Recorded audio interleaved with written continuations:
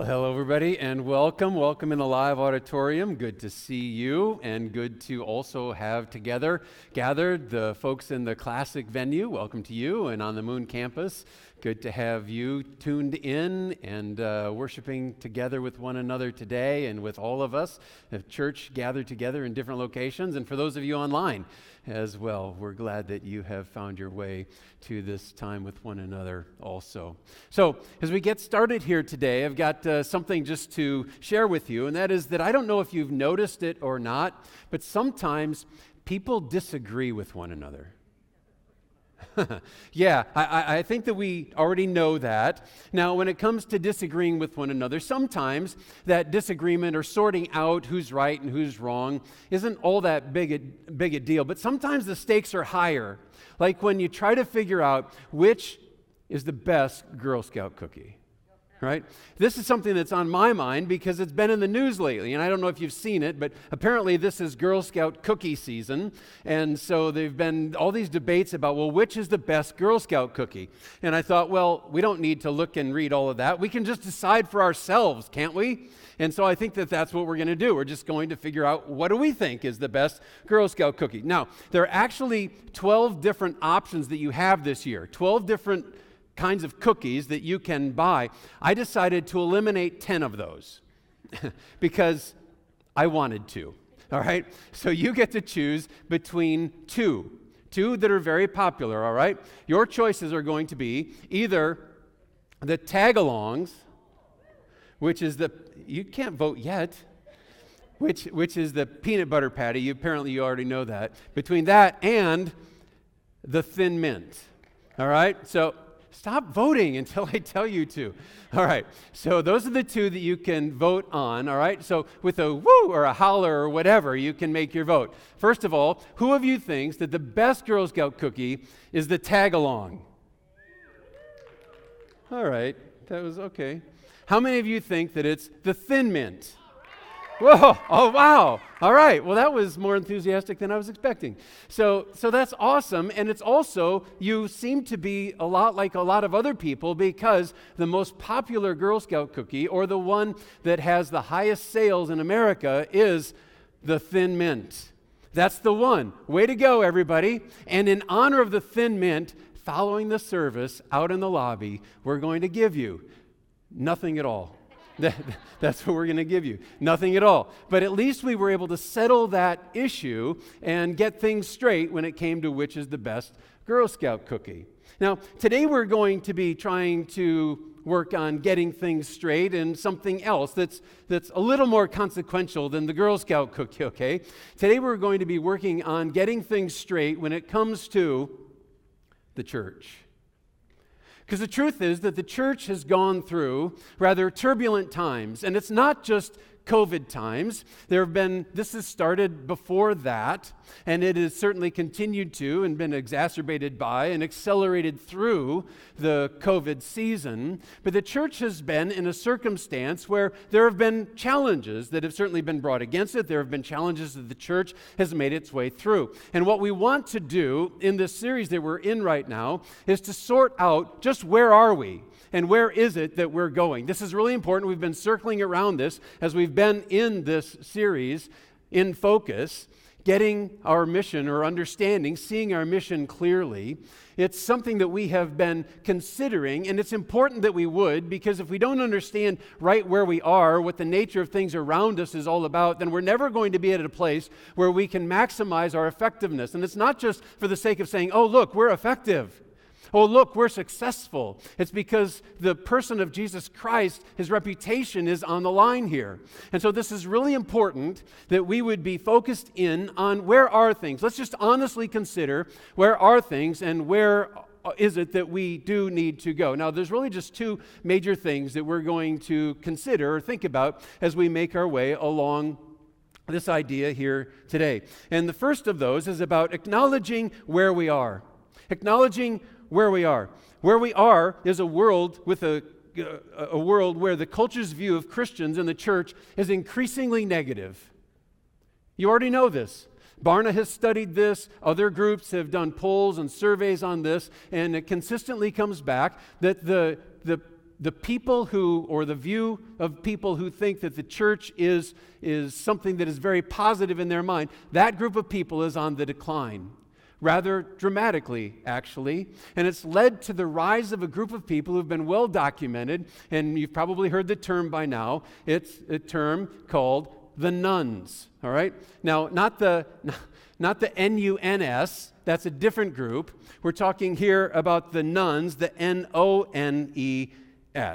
all right? This is the group. The nones are people who would respond to the question, what religion are you? By saying, nothing. Nothing in particular. Now, we've always known that there are atheists and there have been agnostics, but this is another group of people that have joined in. They would be considered part of the nones, but they have been joined by this other group of people as well who would say, well, I'm nothing in particular. Today, 29% of people would find themselves or consider themselves in that category. And the reason that this is important for us to understand and is so compelling is because of the fact that this number just 10 years ago was 19%. It's risen 10 percentage points just in a decade, which is huge when it comes to survey data and how quickly it moves. And it corresponds to an equal fall in the number of people who would consider themselves, or the percentage of people who would claim Christianity. And that number has fallen actually from 75% down to 63%. This, again, is a dramatic change, a significant change.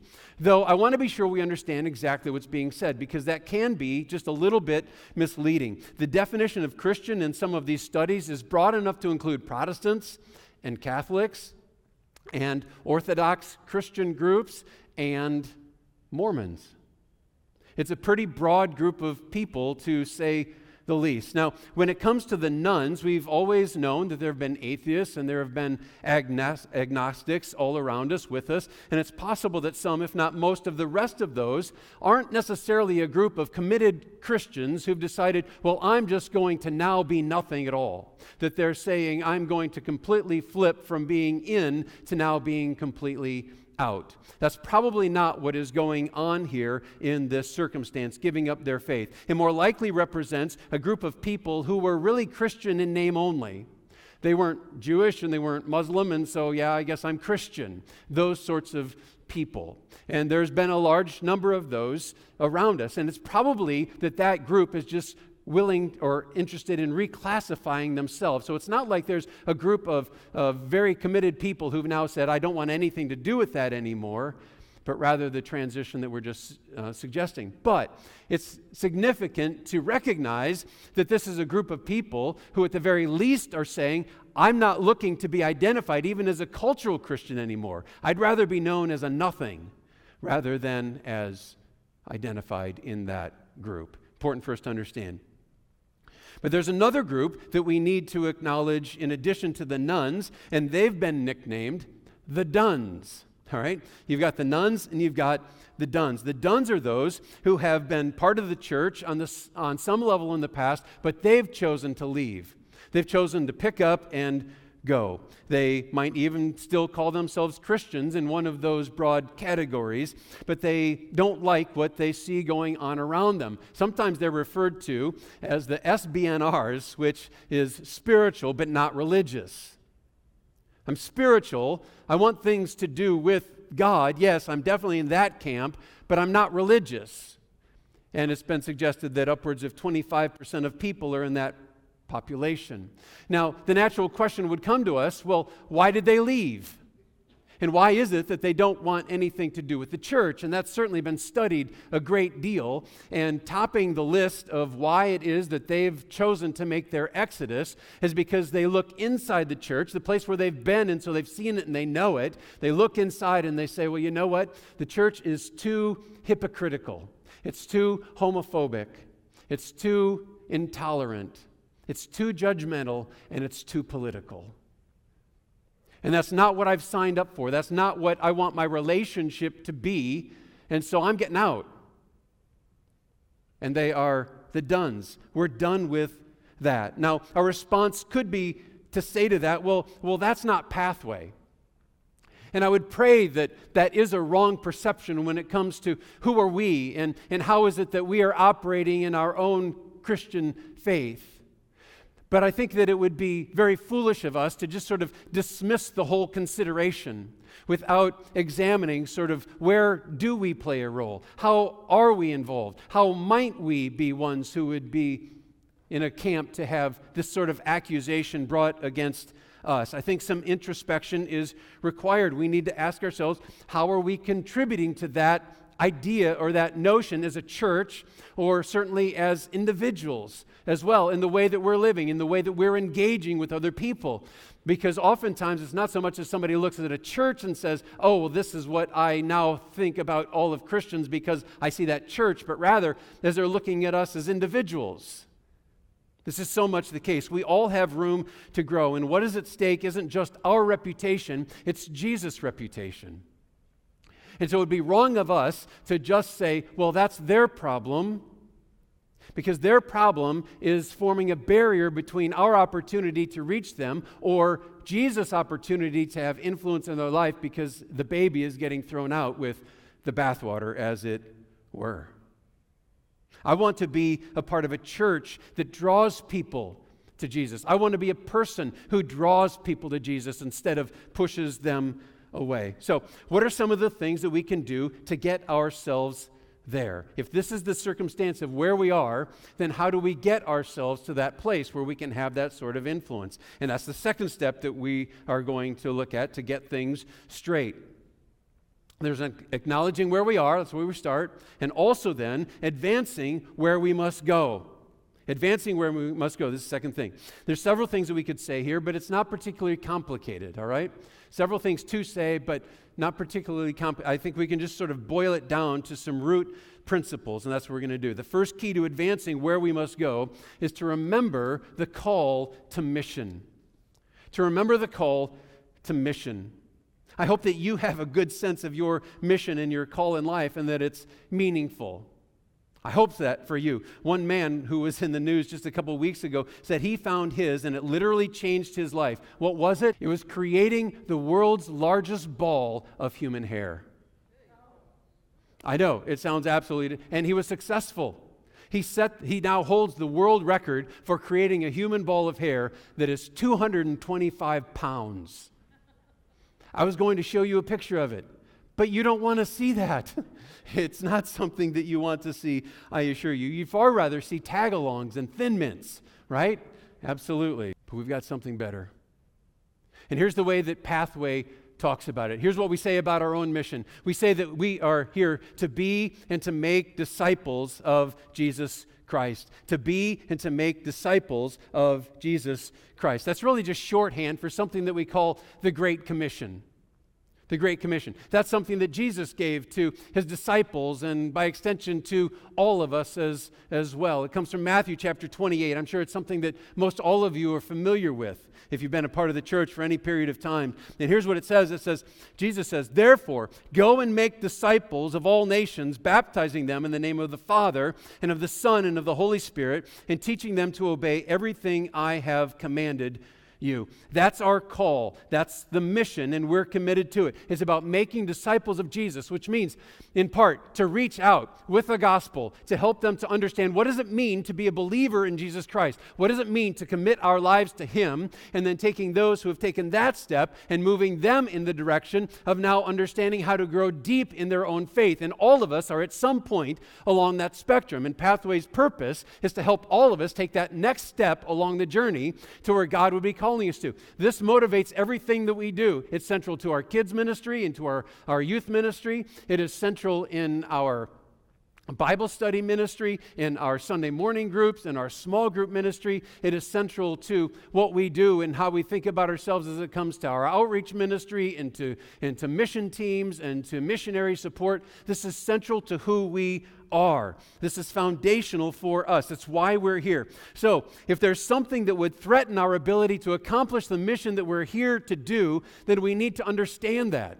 We need to see where that mission is getting hijacked because of some other circumstance, some other way that we might be perceived or that we might actually be acting that is leading to that sort of perception that is getting in the way of the reason we exist. which is for Christ and is for God. We need to understand that. If there's something that we can do to turn the nones and the dones into Jesus ones, then that's something that we're going to be all about. And we need to be serious enough about examining where are we, because we have a mission that we are bound to fulfill, and we want to be sure that we're not putting any impediments or any barriers in the way of us getting that done. That's what this is all about, is understanding this, because the mission is too important. And for us to be effective in that call to mission that we've got, it leads us to the second of these things, and it is this: to reject the trap of dismissal. To reject the trap of dismissal. Let me tell you what I mean by that. The trap of dismissal is allowing anything that is outside the mission to get in the way of the mission. It is allowing the feelings that you might have toward the behaviors and actions of those on the outside of faith in Christ, and allowing those to influence your actions and your behaviors and your thought and your speech to the point where it actually takes you to the place where you lose the opportunity to be heard by someone because of the nature of the way that you're choosing to live. You're willing to dismiss that person and their coming to Christ because of that which you feel so inclined to carry forward in the nature of your own living and life. That's what we're talking about. It's allowing your attitudes to take you to the place where someone might have a reason to suggest too hypocritical, too intolerant, too judgmental, because they see something of that nature in our lives. Now, mass media, social media, those things are not doing us any favor in this regard. What sells, what gets clicks, what gets likes, what gets riled up, reposts and replies, are incendiary things in nature. And that's why they're there. They're to try to get you riled up. They're to try to get you feeling in such a way that you are going to step out, because that's what gets clicks and that's what gets likes, and that's what they are there to try to do, to advance their own platform. And if you and your view and your influence is a casualty of that because of the way that you've responded to it, they don't care. It doesn't matter to them. They've gotten their click and they've gotten their like. We need to be very cautious about what we're doing in this regard. When we feed ourselves a steady diet of that stuff, whatever it is, whether it's in line with what we believe or whether it's in opposition to what we believe, what it does is it gets us fired up. And I'm not saying that there's anything wrong with getting fired up, but we need to understand what exactly does that lead us to? How exactly do we respond to that when we're on fire, when we're burning? How and in what way do we carry that forward? What does that look like in us in how we move our way forward in that regard? That's important for us to understand, because here's the thing. There's never an occasion when it's okay to sacrifice your witness in order to burn for some other cause. Let me say that again. There's never an occasion when it's okay to sacrifice your witness to burn for some other cause. The incendiary talk all around you will bait you to go there, but it's not a hook that you want to get snagged on, because it's there for its purpose, not to help you fulfill your purpose. And we need to be very, very cautious about how we move ourselves forward in this regard. It will bait you to go there. Once you are a Christ follower, you are that first and foremost, always and only.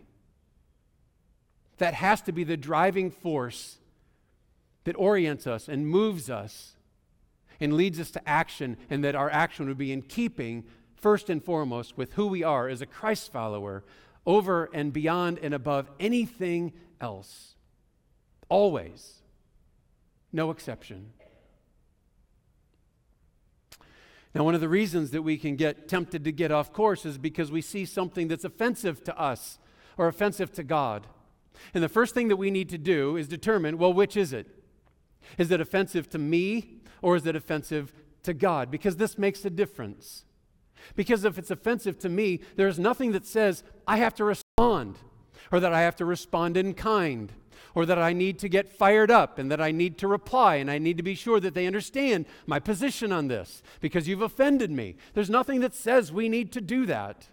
And oftentimes when we make the choice to, all right, let me tell you how it is, we're choosing to sacrifice our ability to fulfill the mission that we have. There's nothing wrong with allowing it, an offense, to go by. Jesus gave us a model of this over and over again. There were all sorts of things that would have been offensive to Jesus. or offended what he had come to do or who he was. And he let it just go. Why? Because he had a different and a bigger and more important purpose that he was leading toward and moving toward. Now you might say, well, it's not just about me. Sometimes people say things that are offensive about God or insult his character and his nature and his holiness. And it may be appropriate for us to speak up, but how are you going to do it? See, one convicting reality is that Jesus never asked us to condemn anybody because of their sin. Jesus never asked us to condemn anybody that offended him. He didn't give us a ministry of condemnation. Jesus gave us a ministry of reconciliation. And that's very, very different. When we choose to condemn, we're out of our realm. And it's only going to serve to fuel the argument against Christ and what it truly means to be a Christ follower. Does that mean that we stop caring then about biblical perspectives, about biblical truth? Do we just say, okay, fine, anything goes? No, absolutely not. What it means is that we stop approaching those things out of a spirit of condemnation, because that's not our realm. That's not our ministry. That's not what we have been called to. What we've been called to is reconciliation. See, you can't change that person's heart anyway. The only person who can change that heart is Jesus. And our ministry is one of reconciliation. It's one of the gospel. It's one of seeking to draw people into relationship with Jesus. And out of that, Jesus can work to change that heart. We need to be sure that we understand what our ministry is. And it could very well be that misunderstanding our ministry and choosing a ministry of condemnation instead of reconciliation is one of the very reasons that the rise of the nuns is a thing, and that the rise of the duns is a thing. And I think that we all can recognize things that we see around us, things that we know that have been done, maybe by churches that you know, maybe by Christians that you know, maybe by you that have served to advance that sort of thinking. In the Gospels, we're told the story of the woman that's caught in adultery. The Pharisees, what did they do? They condemned her. And they brought her, put her before Jesus, and demanded that Jesus condemn her. In fact, that they would all stone her. And if you know the story, you know that Jesus looked around and he said, well, tell you what, whichever one of you is without sin, you cast the first stone. Everybody walked away. He said, woman, where are all of your accusers? Where are all of your condemners? She said, they've all left. Jesus said, then neither do I condemn you. Go now and leave your life of sin. Then there's John 3:16, which you know. John 3:17, the very next verse, says this, for God did not send his Son into the world to condemn the world, but to save the world through him. He doesn't condemn the woman at the well. He eats with sinners. The criticism Jesus does bring is against the Pharisees. Why? What did they do? They condemned. Wasn't their place. Wasn't their ministry. Now, is Jesus still serious about sin? Is this all about getting soft on things? Is that what? No. Jesus is very, very serious about sin. But he knew that love and compassion would overwhelm condemnation.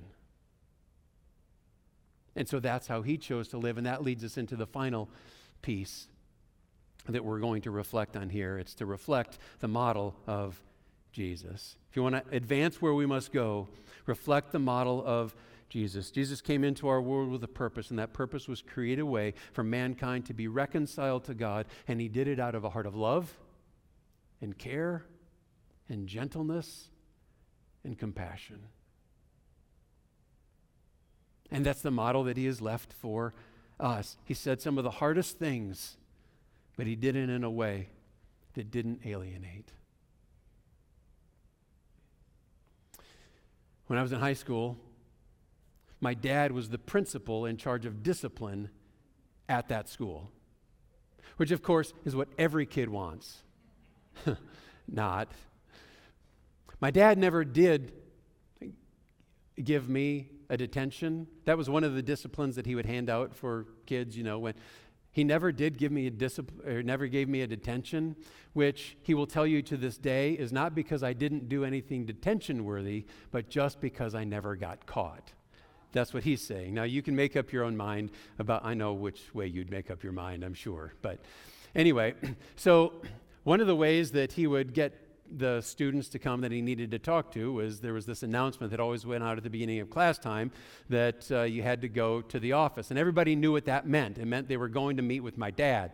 And so this girl who was sitting next to me in this class, her name got called, and so off she went. And later in the period, she came back, and I asked her how it went.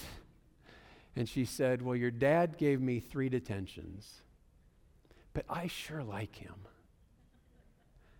That was his spirit. That's how he was able to have the most difficult conversations with people, still does to this day, in such a way that doesn't alienate, that allows there to be great unity. And it's something that I need to learn more of from him and from Jesus, because Jesus' driving principle was to speak the truth in love. He called us to do the same thing. Unfortunately, ever-increasing numbers of people in our world today are saying that that's not what they're getting from Christians.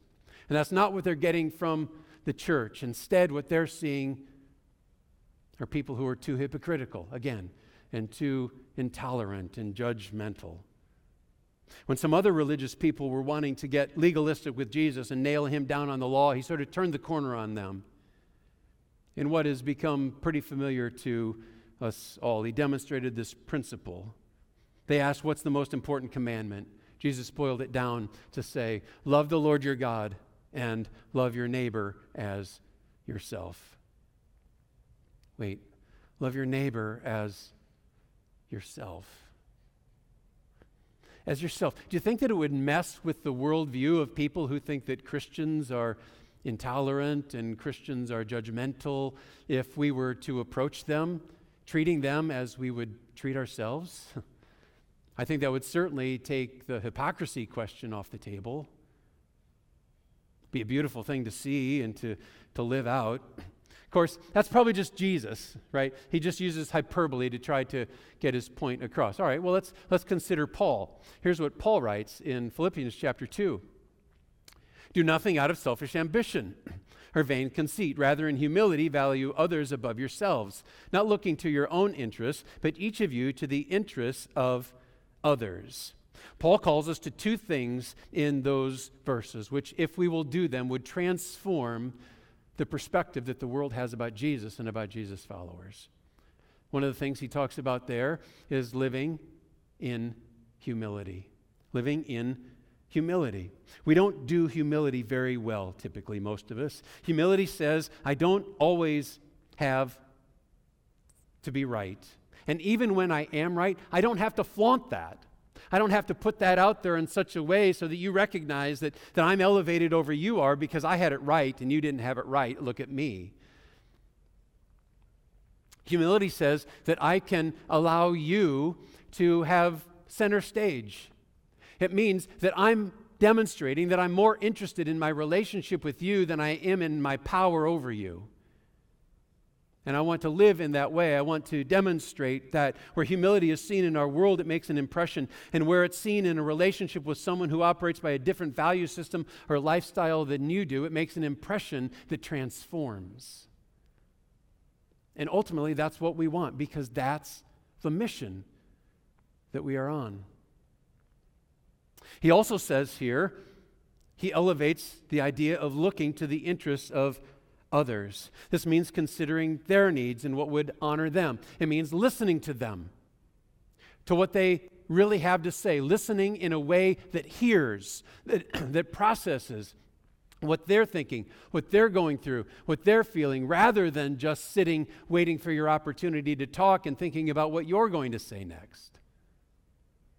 That's what he's getting at here. We have put out this challenge to you in this series that by the end of the series, and this is the final weekend, by the end of the month, that you would take the opportunity to engage in this sort of conversation with somebody who might be among the category of nuns or duns, so that we might be able to demonstrate something different about Christ, so that we might be able to enter into a relationship, so that we might be able to listen and learn. And that's one of the things I would encourage of you, is that when you get in that conversation, if you haven't already, that you'd ask questions. Ask about them. That's one of the things that can help us to live in humility and to live looking to the interests of others, is by asking the questions, making it about them instead of about us. We have the opportunity to transform the perspective of those who have dismissed the church and perhaps have dismissed Jesus too, but it's not going to happen as long as we're demanding a hearing and using confrontational language and making sure that my rights are understood and my rights are advanced and that nobody gets an upper hand on me. Never going to happen in that context. It's going to happen by living out Jesus' model of love and consideration. Contrary to what anybody would have ever imagined, the Christian church, with its humble beginnings in the first century, ended up not long after being the official religion of the entire Roman Empire. It transformed everything. And guess what? It didn't happen because Christians stood up and said, I demand my rights. We demand to have equal footing and equal opportunity and equal status and equal representation. They didn't do that. It happened because they loved their neighbors. And they demonstrated the model of the one they were following, Jesus Christ. It happened because they served others, in many circumstances, the very people who were persecuting them. And it transformed society. It transformed a group of people who were antagonistic toward Christ and toward the church to begin with. That can still happen. I know it's easy to get discouraged because we also live in a world that is quite antagonistic toward Christ and toward Christ's followers. And as we've suggested, we've put ourselves in many cases in that spot because of the way that we've lived. Well, if we take on the model of Christ, we can turn that around. And we can see that same sort of transformation, I do believe, take place in our world. You say, no, that's too big of a job. That's too big of a nation. That's too big of a change. Well, the Roman Empire had a greater percentage of the world at that point than we see here in our own country, that's for sure. And even if we can't transform a nation, I believe beyond the shadow of a doubt that if we all would take up this mindset, this attitude, and live out this spirit in the Spirit of Christ, that we would see it happen in our neighborhoods and in our community. I don't think there's any doubt about it. The question is, will we do that? Are we willing to own up to our own culpability, whatever that might be as an individual? I certainly want to do that as a church. To ask how is it that we can more represent who Jesus is and what it means to be a real Christ follower.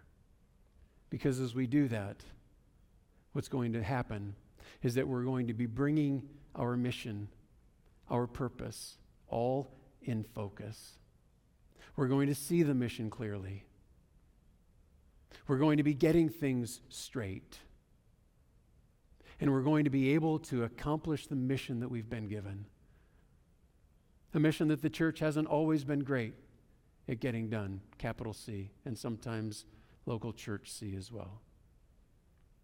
We want to move that forward, and we can. We have all of the tools. We just need to use them.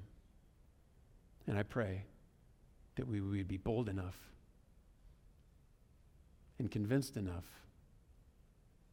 to do so. We can begin it with those conversations that we're to have as a part of this series. I pray that you would take that seriously, because doing so demonstrates your commitment to getting in and to living this out. I don't say this in any sort of accusatory tone. I'm right there with you. We need to do this together.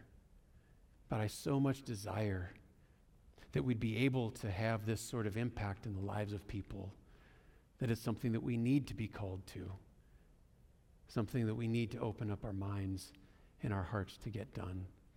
So I pray that you'd be prayerful before God, asking him, what does this mean for me? What does it mean for me to reach out with a love and care and compassion with Christ instead of something else that I might otherwise have been drawn to, into living in that spirit and with that heart? Let us together make that our commitment. Heavenly Father, thank you for the example that we have here in the Scriptures. And we want to be transparent in our own minds and our own hearts as we do our own evaluation of who we are, where we are, as we think about our engagement with our neighbors and our friends and our co-workers and our social media presence, whatever it might be. Lord, we don't want there to be anything in the way that we live, in the way that we act, in the way that we talk that would bring dishonor to your name. So Lord, help us to do an honest evaluation of where we are and where we can go. Help us to be mindful of the fact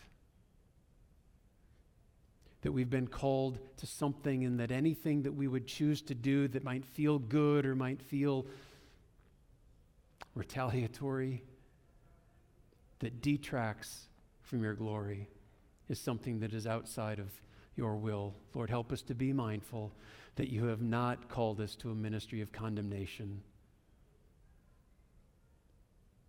but a ministry of reconciliation. And may all of what we do and all of what we say be motivated toward the end of being the best that we possibly can toward that end by loving people into the kingdom of God. Lord, cause our hearts to break for those who are in need of the gospel, so that we're willing to respond in humility and looking to the interest of others to get it done, we pray. In Jesus' name, amen. Amen.